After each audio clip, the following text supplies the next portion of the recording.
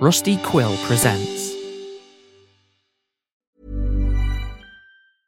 Cool fact, a crocodile can't stick out its tongue. Also, you can get health insurance for a month or just under a year in some states. United Healthcare short-term insurance plans, underwritten by Golden Rule Insurance Company, offer flexible, budget-friendly coverage for you. Learn more at uh1.com. I'm Sandra, and I'm just the professional your small business was looking for. But you didn't hire me because you didn't use LinkedIn Jobs. LinkedIn has professionals you can't find anywhere else, including those who aren't actively looking for a new job, but might be open to the perfect role, like me.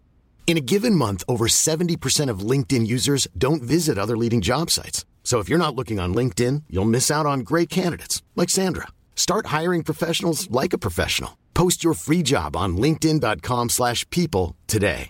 Jewelry isn't a gift you give just once. It's a way to remind your loved one of a beautiful moment every time they see it. Blue Nile can help you find the gift that says how you feel and says it beautifully, with expert guidance and a wide assortment of jewelry of the highest quality at the best price. Go to BlueNile.com and experience the convenience of shopping Blue Nile, the original online jeweler since 1999. That's BlueNile.com to find the perfect jewelry gift for any occasion. BlueNile.com. Hey, it's Danny Pellegrino from Everything Iconic. Ready to upgrade your style game without blowing your budget? Check out Quince. They've got all the good stuff, shirts and polos, activewear, and fine leather goods, all at 50 to 80% less than other high-end brands. And the best part? They're all about safe, ethical, and responsible manufacturing. Get that luxury vibe without the luxury price tag. Hit up quince.com/upgrade for free shipping and 365-day returns on your next order. That's quince.com/upgrade. Many of us have those stubborn pounds that seem impossible to lose, no matter how good we eat or how hard we work out. My solution is PlushCare. PlushCare is a leading telehealth provider with doctors who are there for you day and night to partner with you in your weight loss journey. They can prescribe FDA-approved weight loss medications like Wegovy and Zepbound for those who qualify. Plus, they accept most insurance plans. To get started, visit plushcare.com/weight loss. That's plushcare.com/weight loss.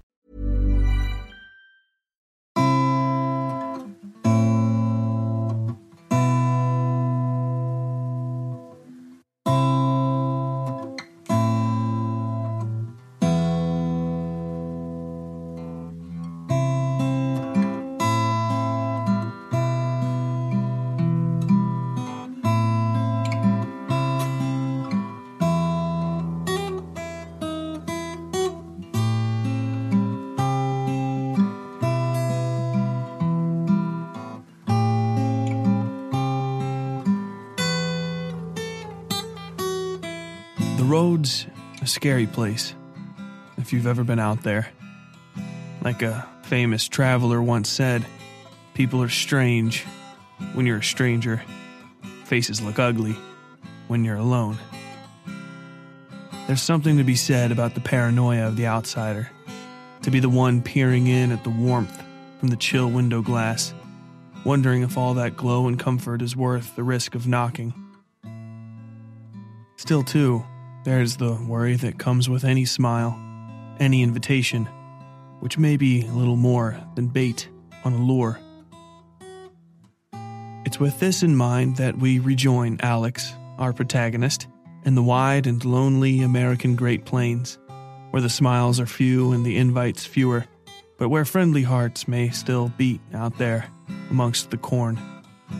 But first, this month's recommendations.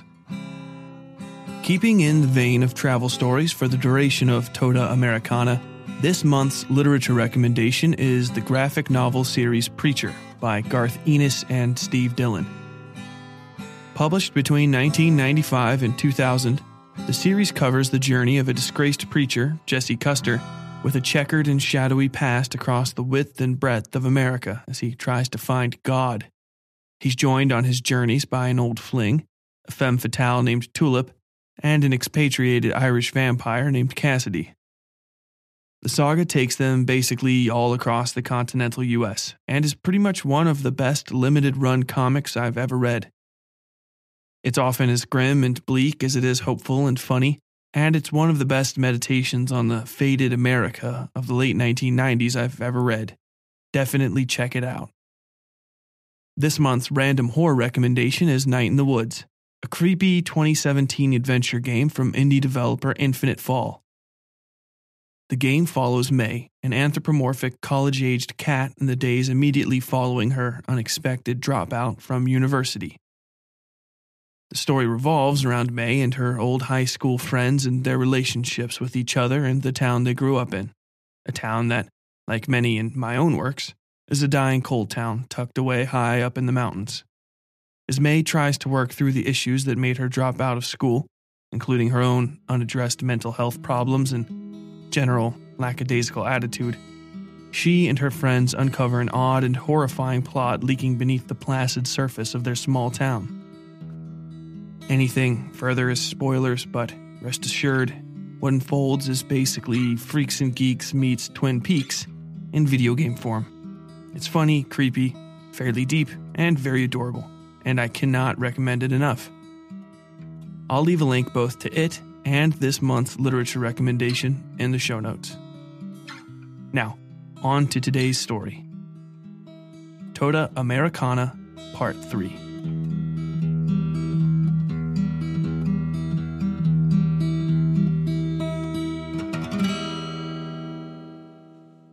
Hail, say hail the passionate, whose unwavering resolve invigorates the will. May they be invigorated. Hail, say hail the obsessed, whose endless fascination stains the will. May they be stained. Hail, say hail the invigorated, whose pursuit uplifts them. May they be uplifted. Hail, say hail the stained, whose fascination consumes them. May they be consumed. Hail, say hail the consumed and uplifted, for they have surpassed us mortal things. May they become imago. Hail, say hail the imago, who shed their humanity to live eternal. May they become gods. Hail, say hail the gods, will unknowable, mad and hungry, who live at the edge of all things and bend to their will, this universe and all inside it. May they become one. Hail, say hail, the one come of five, for in this melding will all come to final ruin. May the ruin come and wash away the sin of life. Common Leads, the Book of the Five. Traveling got easy that next morning. If it wasn't the stone or just dumb luck, well, your guess is as good as mine. But I took the result, all the same. I gathered fresh clothes from a collection basket inside the front door of a church down the line, having hitched a ride on the first boxcar I found. The priest there caught me picking through boys' linen shirts and dragged me inside for a meal and a hot bath. He was a stern man, but his old blue eyes were kind, and he spoke to me like a person. Nobody had really treated me like that since I'd hitched out of Weston, and I had forgotten how it felt to actually be seen by another person, to be valued as a person. He gave me a coffee, and I found I liked it, despite the bitterness. He was a pastor of one of the many non-denominational types of Christianity that dotted the American plains, something blending Methodist austerity with the Baptist exuberance, a touch of Catholic occultism thrown in on top. Faith felt bled into the walls of that place, a comfortable sort of warmth that radiated into everything, made your eyes feel slightly heavy, a little brighter. "Which way are you going?" he asked. His hand all but swallowed the coffee cup. Though he wasn't a big man, he seemed large. His neck especially was thick, well built, and his shoulders were so broad they kept the fabric of his frock stretched tight over his chest. I fiddled with my coffee cup. "Colby," I said, not feeling up to a lie.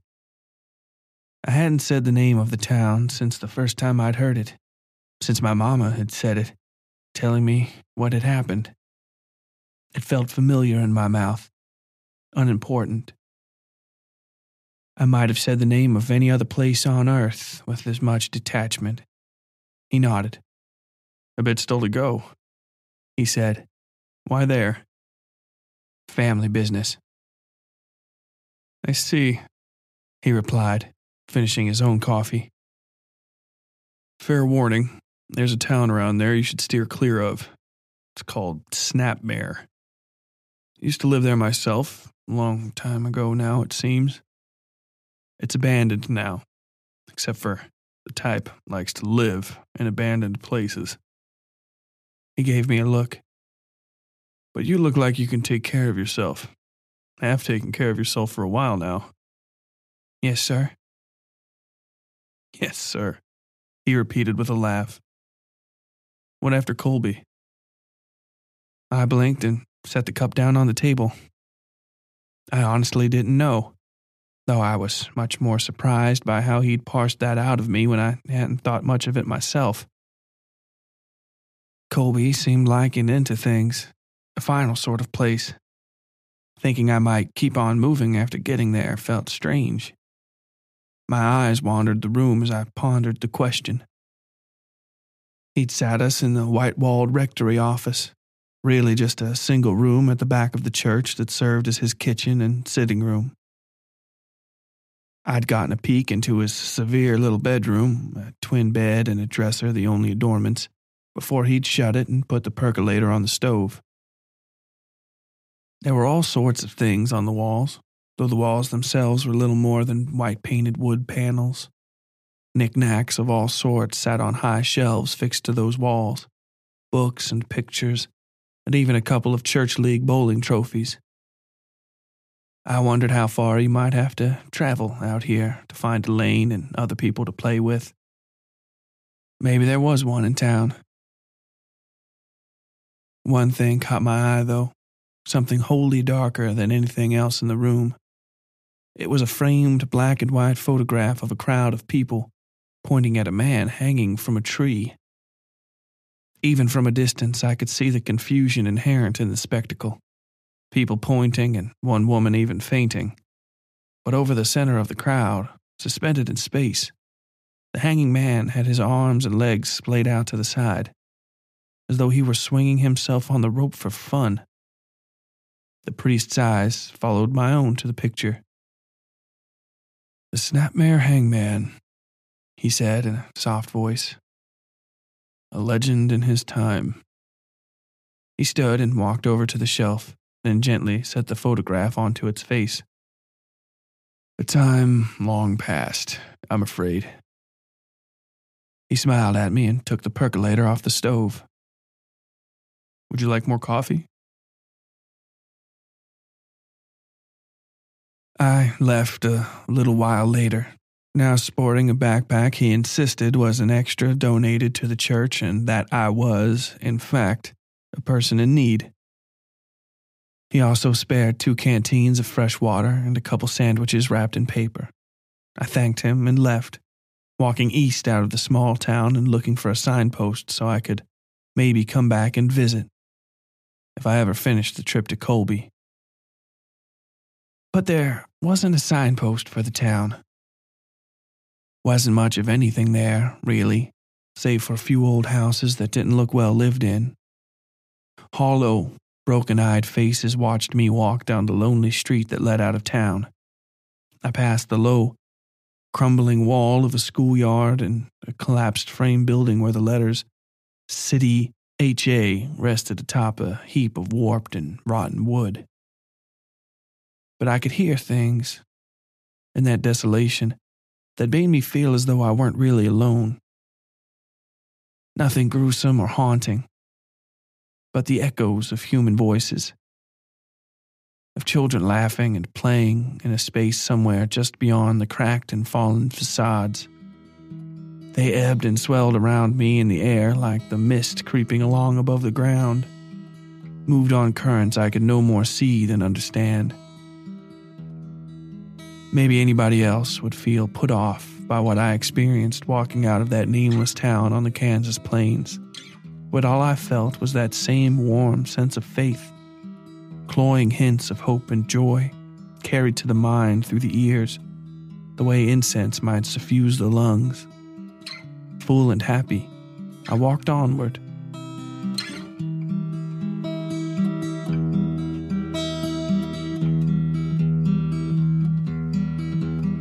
Fear made itself a home in my heart as I drew closer to Colby. I thought of my father, the alley where he died, and I found I couldn't draw the shape of him in the space behind my eyes. He was a phantom of sorts, even when he still lived, a collection of brown and black suits, always with his back to me, always somehow moving away from me, always having somewhere else to be. His face swam in my mind when I tried to remember it, and I often found a void where it should be, a crack in the flat expanse of memories leading back to my first hazy recollection. My mother's arms cradling the back of my neck in the bath. The sound of water moving around my ears as she cleaned my hair, so much to me like ice swirling in a full drinking glass. A girl sat alone amongst the crowds near the last station to Colby. Her eyes found me as I found her, bright and blue and wet from panic. Maybe she was 8, if she was a day, and dressed in an almost ridiculously poofy pink shirt. It was old in style, and fluffed up comically in front of her chest as she sat, scanning the crowd. But when she spotted me, saw me looking, she bounded in my direction. "Miss," she said, stopping a few feet in front of me, hands clasped demurely at her waist.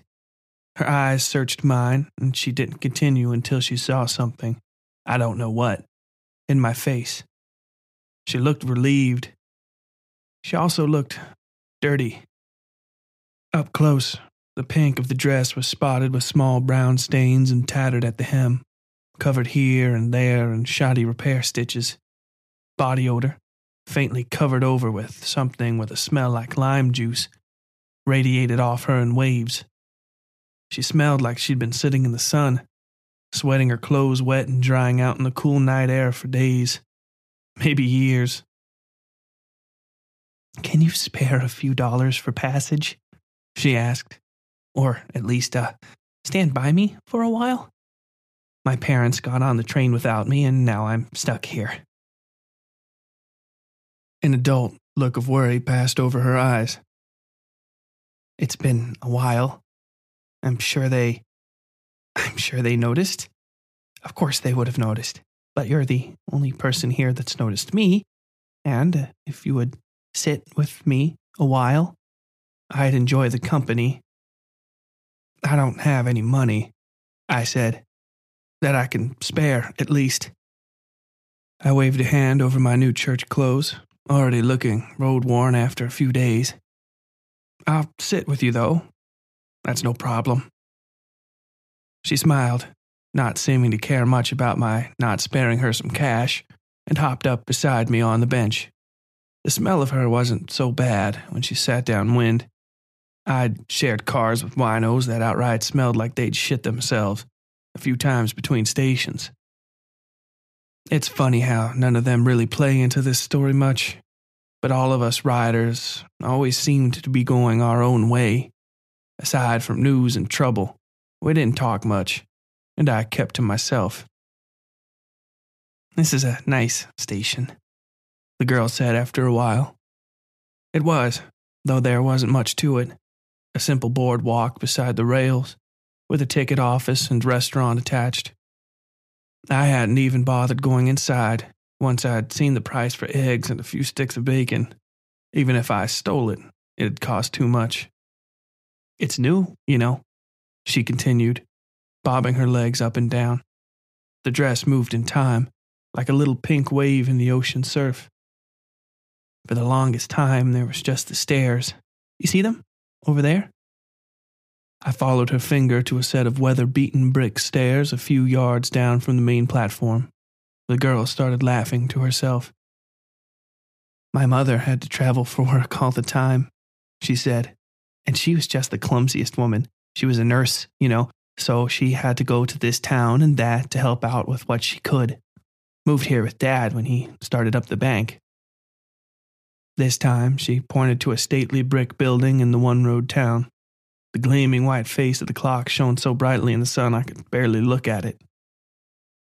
Father and I would come down here to see her off. Maybe 2 times out of 10, she would fall right off those stairs, she said, smiling in the direction of the staircase. She'd always, laugh it off and brush herself down. One time, the little girl was cracking up.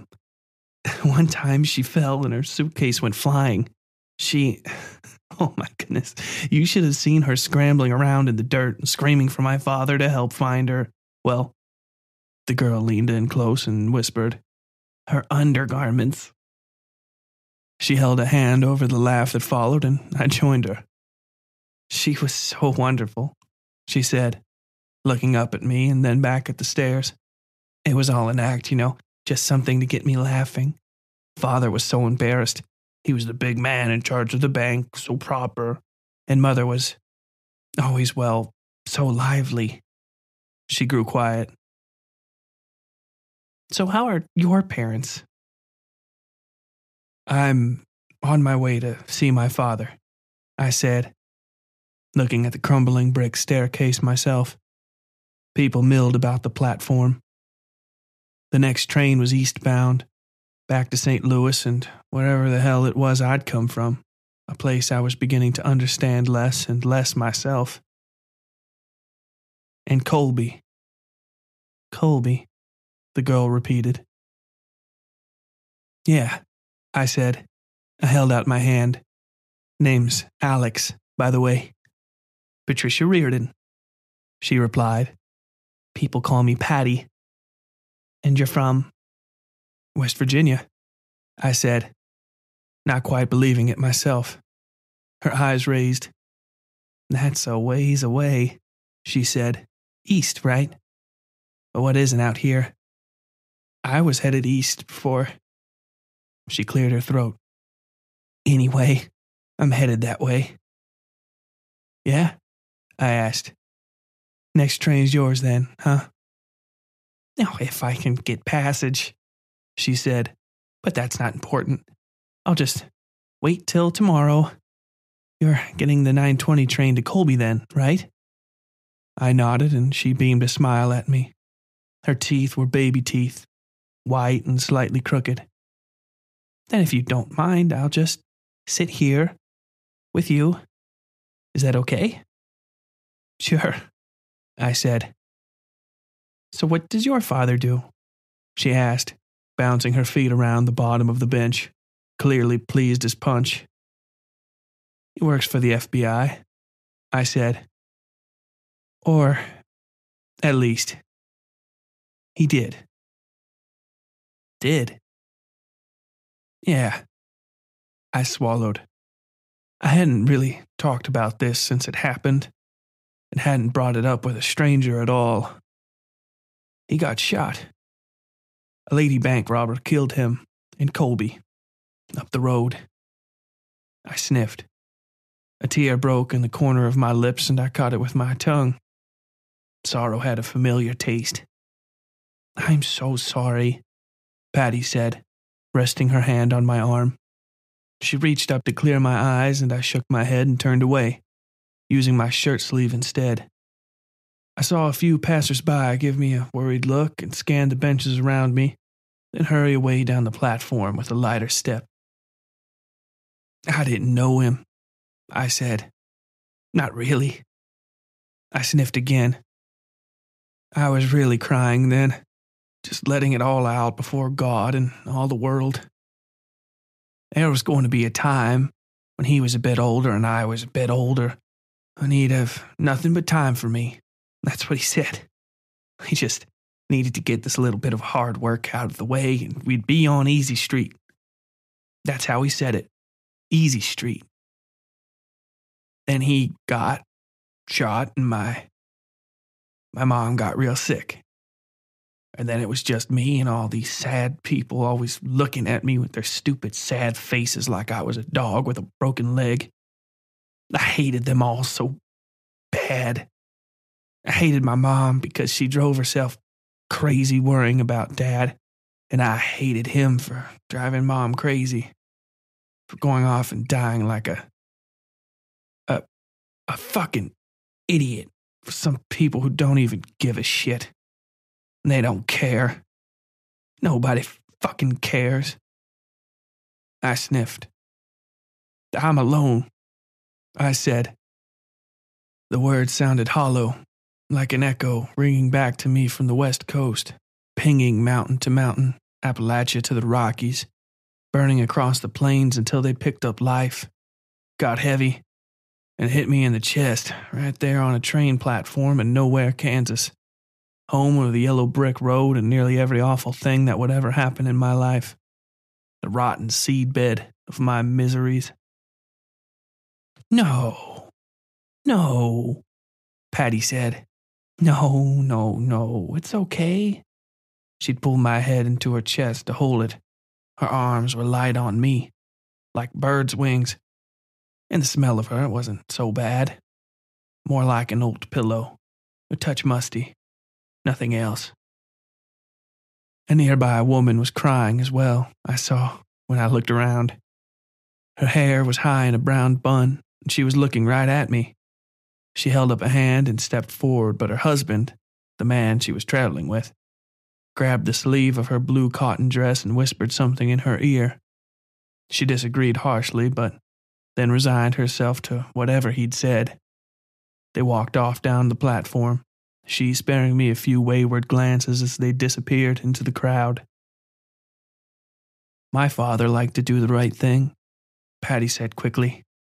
I turned back to her. People didn't like him because he ran the bank. Bankmen are easy to hate, he used to say. That's why we must always act in an exemplary manner. She chuckled and swooped her arms back and forth as she impersonated her father. I sat back up, still dabbing my eyes. My mother liked to tease him that they married because he needed a good front. She smiled at me, but the smile faded some and she turned back to the crumbling stairs. They were very good people, she said. The absolute best. She was crying now, silent little tears that dotted the top of her tattered old dress. Excuse me, I get so. They were standing right there. Last time I saw them. She pointed to a space in the dirt beside the stairs. My mother was doing a camp east of Topeka to help some men that got into a scuff with each other, horses or something, it doesn't matter. She fell right off the stairs this time and broke her left wrist. Didn't even make a sound. She was a very, very strong woman. Patty nodded her head. Yes, very strong. But father didn't want her to ride alone with a broken wrist, so he bought a ticket and hopped right on with her. I'll be back in a week, he told me. My grandparents lived in town, and they were to take care of me and my siblings. And they did, of course. They were wonderful people, too. But my father, she dabbed her face with the frilly scruff of her dress sleeve. The stains were worse there. It was a little thing, she said softly. A gas leak in the hotel. Fumes from a furnace is what I read in the paper. Invisible, quiet. They fell asleep, and then, well. She slapped her thighs and laughed. It was a painful sound. I came and waited every day, you see. Every day. She hopped to her feet and did a single, graceful twirl. This was Daddy's favorite dress. And I wanted him to see me wearing it when they got back. He dressed up for Mother when she returned from traveling, which he hated so bad. Traveling, that is. Never did it but twice. I looked around the station, feeling odd. The people were milling about, but now I could see something I hadn't earlier. Where the light from the clock face over the bank had blinded me, there stood a brass plaque engraving, fixed to the rail at the edge of the platform. The bold lettering across its face read, "This platform dedicated to the memory of Patricia Reardon and her parents, Michael and Joanna." Our sweetest angels, gone too soon. Cool fact, a crocodile can't stick out its tongue. Also, you can get health insurance for a month or just under a year in some states. United Healthcare short-term insurance plans, underwritten by Golden Rule Insurance Company, offer flexible, budget-friendly coverage for you. Learn more at uh1.com. I'm Sandra, and I'm just the professional your small business was looking for. But you didn't hire me because you didn't use LinkedIn Jobs. LinkedIn has professionals you can't find anywhere else, including those who aren't actively looking for a new job, but might be open to the perfect role, like me. In a given month, over 70% of LinkedIn users don't visit other leading job sites. So if you're not looking on LinkedIn, you'll miss out on great candidates like Sandra. Start hiring professionals like a professional. Post your free job on linkedin.com/people today.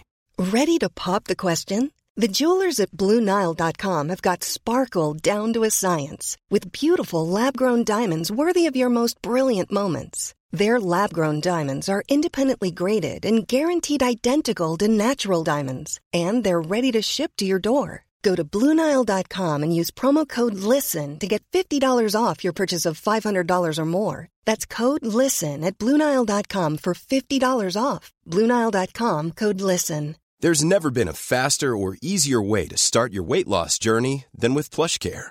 PlushCare accepts most insurance plans and gives you online access to board-certified physicians who can prescribe FDA-approved weight loss medications like Wegovy and Zepbound for those who qualify. Take charge of your health and speak with a board-certified physician about a weight loss plan that's right for you. Get started today at plushcare.com/weight loss. That's plushcare.com/weight loss. plushcare.com/weight loss. A finger touched the side of my chin, and I felt my face being guided until I was looking into Patty's sad, blue eyes. She smiled at me. "Please, don't," she said. "It's so embarrassing." Her palm came alongside my cheek, and it was as though there were no flesh inside the fabric of her little white gloves. They weren't cold so much as heatless, like any dead thing. I expected something ghoulish from her, but she just turned her eyes down, the faintest touch of a blush coloring her cheeks. Softly, she said, "May I continue?" "Sure," I said. She seemed much older to me then, though I think it should have been obvious from the start that she wasn't simply an unescorted 8-year-old. She smiled and her eyes glistened. "Thank you," she said. Her fingers traced the smooth contours of the bench seat. This was down there, back then. When I was still alive, I finished for her in my mind. She saw the thought in my eyes and blushed again, turning away so I couldn't see. "I came to sit on this bench every day," she said. "It was a hobby of mine. A few of the townspeople thought I was a little touched, I think, at least after the first month. Soon I became a fixture of the platform, the little girl in red. And I saw then that her dress wasn't pink, just terribly sun-faded. It got hot that summer. I liked to sleep on the bench sometimes, and I think people just thought I was sleeping. I was such a small thing." She looked back at me, showing every tooth with her grin. I guess I was fairly easy to ignore." She cleared her throat. "But," she continued, "when I woke up the next morning, and my goodness, you wouldn't believe the dreams I had. When I woke up, I was sitting right next to myself. It's strange how easy it was to accept what I was seeing, what had to be done about it, but none of the adults would notice me. Me, as you see me now, or the little me I left behind on the bench." She was crying again, and I offered her my sleeve. She gave me a confused look. "I wouldn't want to ruin your dress," I said. She laughed and looked down at herself. then pulled my arm over roughly and made a show of wiping her eyes on it. "Thank you," she said after a while, quietly. She sighed and looked out over the rails, toward the town and the great expanse of dust and field beyond. They found me, I guess, a day too late. I wasn't mad. They built this platform after and this wonderful awning. She pointed over her head, just in case any other little girls got stuck waiting here. My grandparents, that is. She nodded at the construction. The town got older. My grandparents died. Even my sisters and brothers got old and died. She said, I'd watch them when they got on and off the train for business. My great-grandnephew is right over there. She pointed at a bald man in a suit. He's waiting on the train to Topeka. He goes every third Thursday to oversee the tax deposits. Very busy. She frowned and nodded comically. Mother would die to see how much he is like father. We shared a laugh that lasted until it was taken up by the whistle of the eastbound pulling into station. Patty nearly jumped out of her seat. It shocked her so bad. The eastbound, she said softly. Look, I said, rummaging around in my pockets. I have more than enough for a single ride, just to get you out of here, at least. She gave me a wry smile and squeezed my wrist, shaking her head just slightly. No, but thank you, she said. You're not the first person I've ever talked to on this platform. One of the most polite, and by far the most engaging. I've had people buy me tickets before. I even hop aboard the trains and wave for them sometimes. Almost nobody can see me, but some do. Most of them are happy to help, even when their family thinks they're talking to air. She chuckled. Every time I pop right back here, she said. I'll walk out into the fields or back to town, and then I'm right back here, sitting on this bench again. I just can't get too far without thinking about Mom and Dad. There's this smell, like gas. She clenched her fists and grinned at me with tears in her eyes. It was a painful look. And sometimes a sort of noise, like the sound of the steam leaking from an engine. And I think of that. She slapped her leg and stood up. If we could talk about something else, she said. It was then that I felt something else on the platform. A bleak, radiating hopelessness that didn't come from Patty. I looked around and saw nothing but the late afternoon shadows painting the grounds around the platform. My hand fell into my pocket, and my eyes widened. I pulled 9 Fingers stone from my pocket and looked at it. Patty, I said, hold out your hand. She rolled her eyes playfully. I told you, even if you pay the fare, it won't do any good, she said. I grabbed her arm anyway and pulled it toward me. She gave me a confused look. Alex, she started. Then I pressed the stone into the gloved palm of her hand. If I'd have punched her in the stomach instead, the look that came over her face wouldn't have been much different. Terrified eyes looked into mine. Cold, sweet wind blew. Freely given, I said. The words carried that same terrible echo as those that flowed from the golden teeth, but they were my own. Patty looked like she was having trouble breathing. No, she was breathing, sucking in tiny, panicked breaths. Keep this stone, and it will keep you. Alex, she said, breathlessly. I pushed her fingers closed over the stone, and she fell to her knees. People froze in mid-step. The 920 eastbound ground to a halt, and even the steam leaking from the chimney froze. Something ripped in the air behind me, and a cloud formed not over everything, but between everything, a blur made of light and dust that scratched at the surface of reality itself, carving away all I could see until I sat on a lonely bench before a set of red brick staircases. A train unlike any I'd ever seen, before or since, set on rails coming and going from nowhere. Beyond the bit of dust and scrub grass around me writhed a void of alternating light and dark, sunlit water moving beneath a shade tree.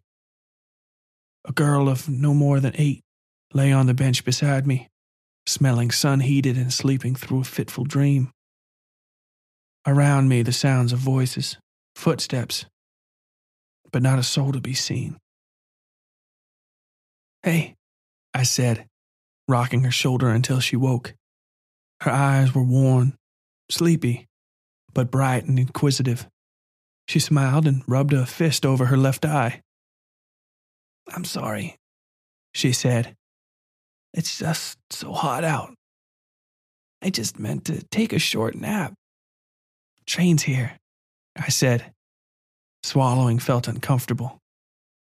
My eyes were hot, and I had to blink and turn my head to keep her from seeing the tears.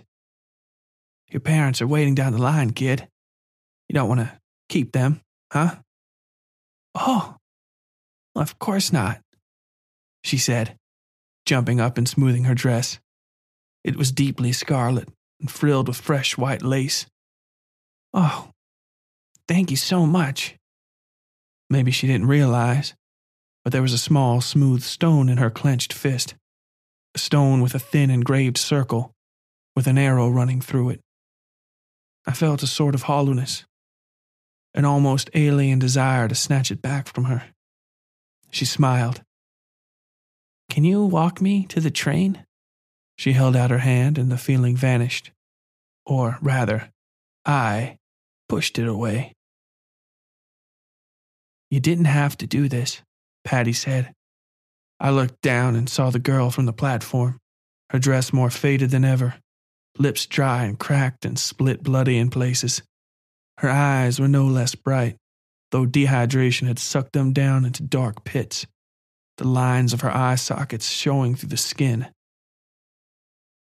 "You shouldn't have done this, Alex. You're in terrible danger now." I shrugged.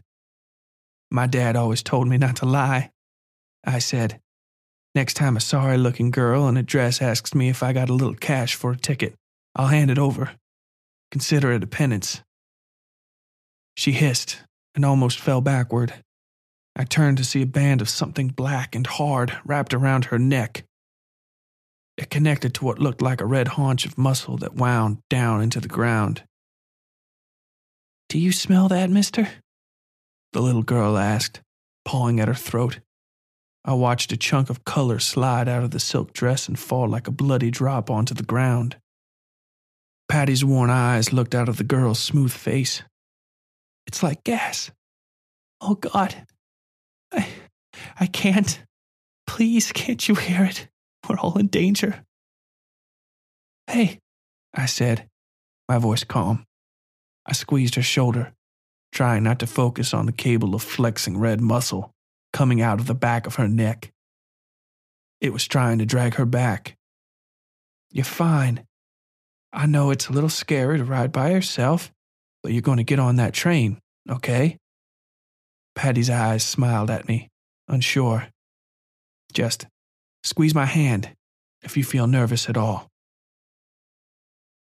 I lowered my hand from her shoulder and she grabbed that too, so that we were walking side by side like we were dragging a bier. "There are worse things out there than you know, Alex," Patty whispered. I heard a series of wet pops and saw her face crushed with pain.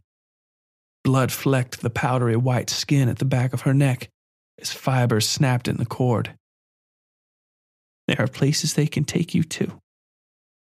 Things they can do that are so awful." "I'll be fine," I said, still speaking gently, moving her along. "It hurts so bad," she said. More fibers snapped in the thing on her neck. Blood dribbled onto the ground in a steady stream. It clotted like cheese curds. "Alex, it hurts. We can stop. I'll be fine here. You just keep going down the road, safe and sure, okay? You can come visit me sometime. I only just wanted people to talk with. I was fine with that." She held up the hand with the stone and opened her fingers. The thing in her neck flexed violently and wrenched her backward. She yelped and nearly dropped the stone. I caught it at the last second, pressing it back into her hand, holding it down, palm to palm, our fingers interlaced like dancing partners. It burned my skin like a branding iron. I could hear my flesh searing. "Alex, let go," she said. I smiled, but my eyes were hard. "You're getting on that train," I said, my voice rolling with golden thunder again, the teeth working in the ether beyond everything. I felt a needle of pain in the space behind my left eye, but it was nothing. I said that in my mind and it became true. Patty looked at me worried, but it was the little girl who smiled.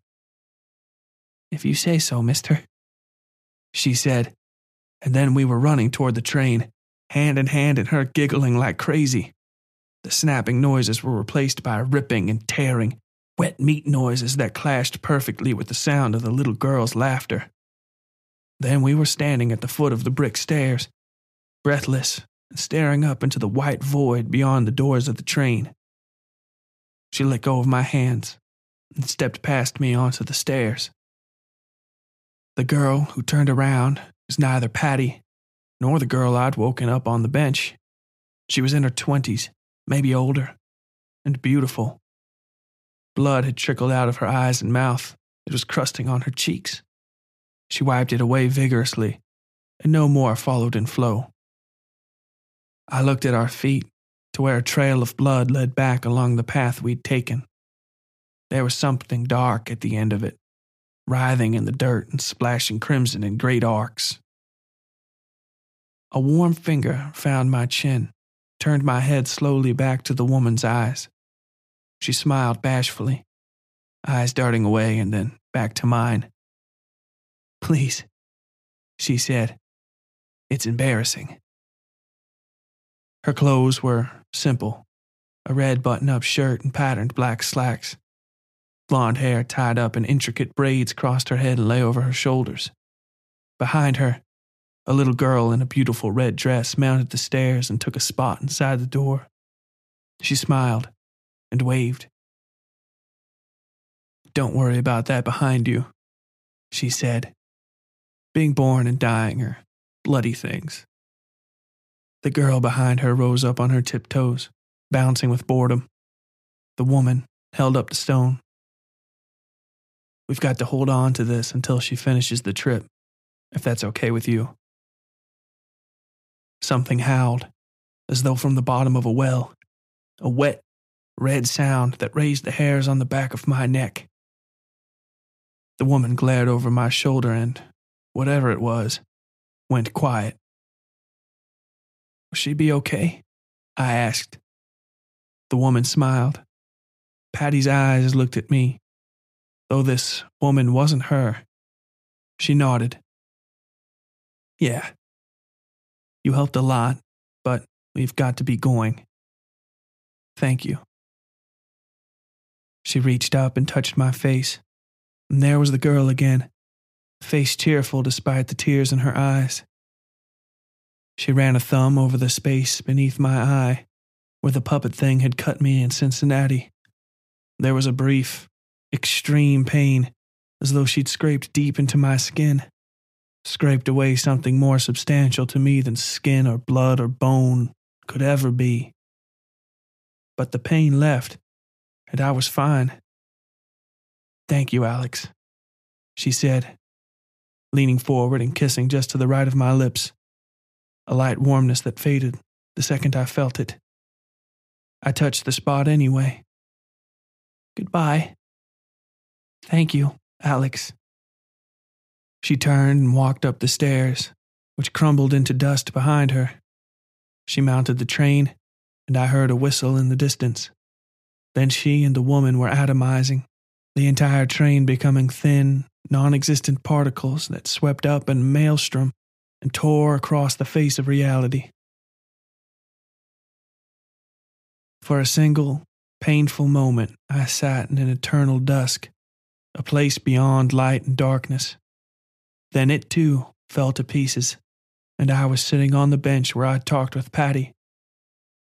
I moved to stand, to look around, but something hard clenched into my neck. There were no people on the platform now, and I sat alone on the bench, looking at the dark shapes of the passengers who'd gotten on the 920 eastbound. I felt a sick, feverish heat on my neck, and something spoke. Your name sits on many tongues, boy, It said. Its voice was an old rake on gravel. I tried to swallow, to struggle away, and it pushed me down into the seat with a second appendage. Something long and torn draped itself over my shoulder, and I recognized the raw red muscle of the thing I'd seen holding on to the little girl's neck. Blackish blood dripped onto my pants. it's the end times if prophets walk the world again. It said. But you in sooner. Not now, but soon. You took my mate. So long to find. All those ages of lives to feed from, but you took it from me. You lost your mark, deceiver, but I know you. I felt a tongue, long and thick, slide over the skin of my neck, my cheek, my face. You taste like shit. Nothing I need, nothing I want. But I'm going to give you away. I know what wants you. He's nearby. Close and hungry. I grabbed the thing's arm with my right hand and was surprised when it screamed. I felt a familiar heat, the same heat that had burned my palm when I'd clasped hands with the girl, the stone between us. It recoiled out of my grip, screaming. I heard feet scrabbling over the boardwalk and turned.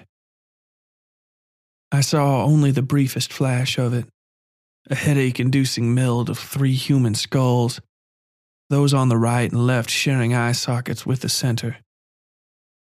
Scraps of freshly scraped flesh hung in tatters over the bone and empty sockets. Its body was a similar menagerie of disjointed parts that fell painfully on the eyes. The tongue it had laid over my face was one of 3, all of them coming from the nose holes and the centers of the skulls. Then it was gone in the shadows beneath the boardwalk. I looked at my hand. Smoke still wavered over the surface of my palm, where I'd touched the creature, where I'd felt it burning. There, in the center of my palm, burned deep and clear into the flesh, was the circle and arrow from the stone. It stung at my finger's touch, but seemed well on the way to healing. The eastbound train whistled as it pulled out of station.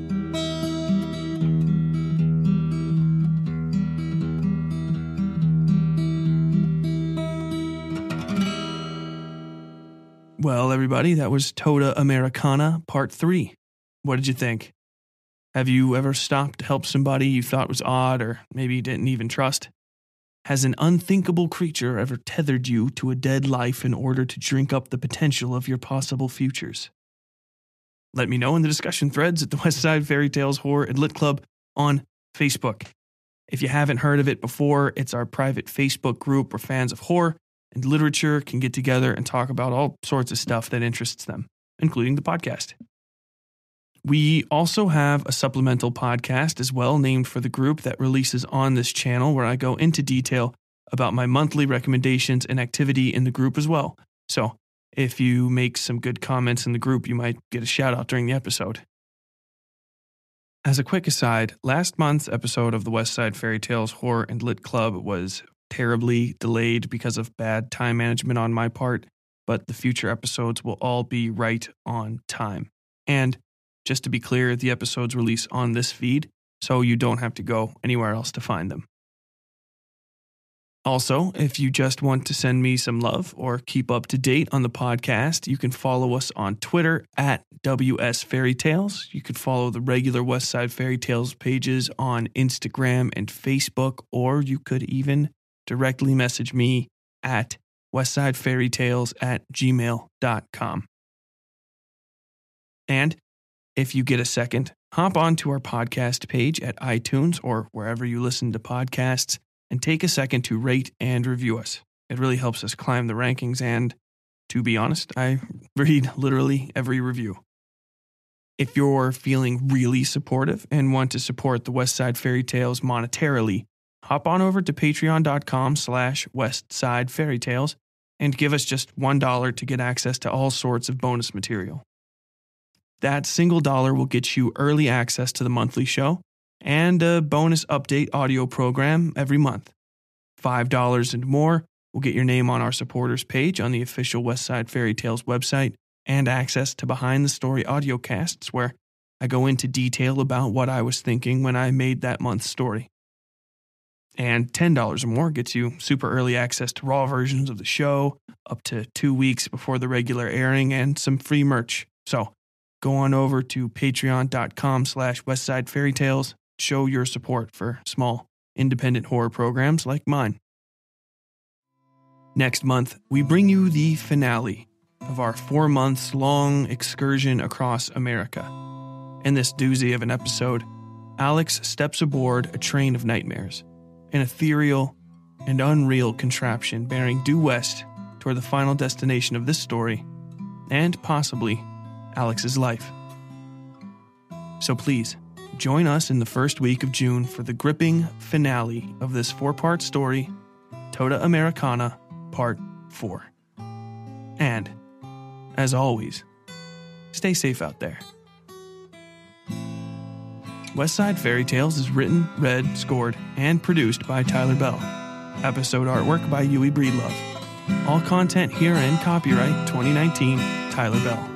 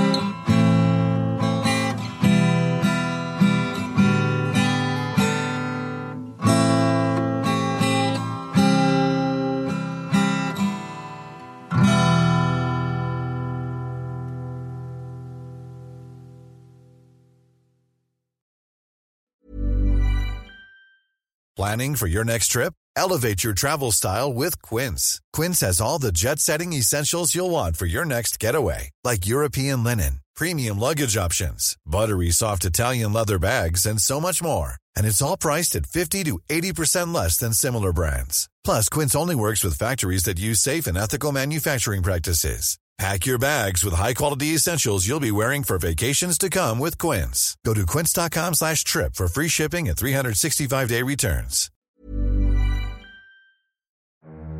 Something's not quite right in the quiet mountain town of Targrady, West Virginia. Months after a local teen was lynched in the dead of a hot summer night, 2 men stand charged with murder in what the majority opinion considers to be an open and shut case. But Adelaide Stevenson, a young crime reporter from Charleston, is finding out the smallest cracks in the official narrative run far, far deeper than she could have ever expected. Join Adelaide in West by God as she navigates small-town secrets, the dubious ethics of her own profession, and the dark whispers of an ancient creature, known to some as the Witchem Woman, who prowls the shadowed hollers that lie between night and nightmare. Sent on overnight assignment to cover the start of the trial, Adelaide quickly realizes the story she's been told, and been telling, doesn't make sense. Cryptic assertions of a concrete alibi are emailed to her by the family of the accused. Nobody in town seems comfortable discussing the basic facts of the case, and the murder she's been writing about wasn't the only tragic death this summer. Adelaide extends her stay against the wishes of her editor, and her investigations take a complicated and dangerous turn as she discovers the true depths of the mysteries surrounding Targrady. The only real evidence from the night of the murder may lie in the hands of a notorious local crime family led by an enigmatic woman known as the Fetid Queen. Local authorities seem to grow more hostile by the hour, and even Adelaide's own career might not survive this assignment. Featuring an eclectic cast of characters ranging from violent and horrifying to outlandish and fabulous, West by God is a must-read novel for anybody who enjoys Twin Peaks, Stephen King, and all the creepy places you find just off the path in the woods. It is the debut novel of Tyler Bell, a USMC infantry combat veteran, former crime and courts reporter for the Charleston Daily Mail, and creator of the award-winning West Side Fairy Tales horror and dark fiction podcast. Due for release by Henlow Press in October of 2023. Learn more at westsidefairytales.com/westbygod.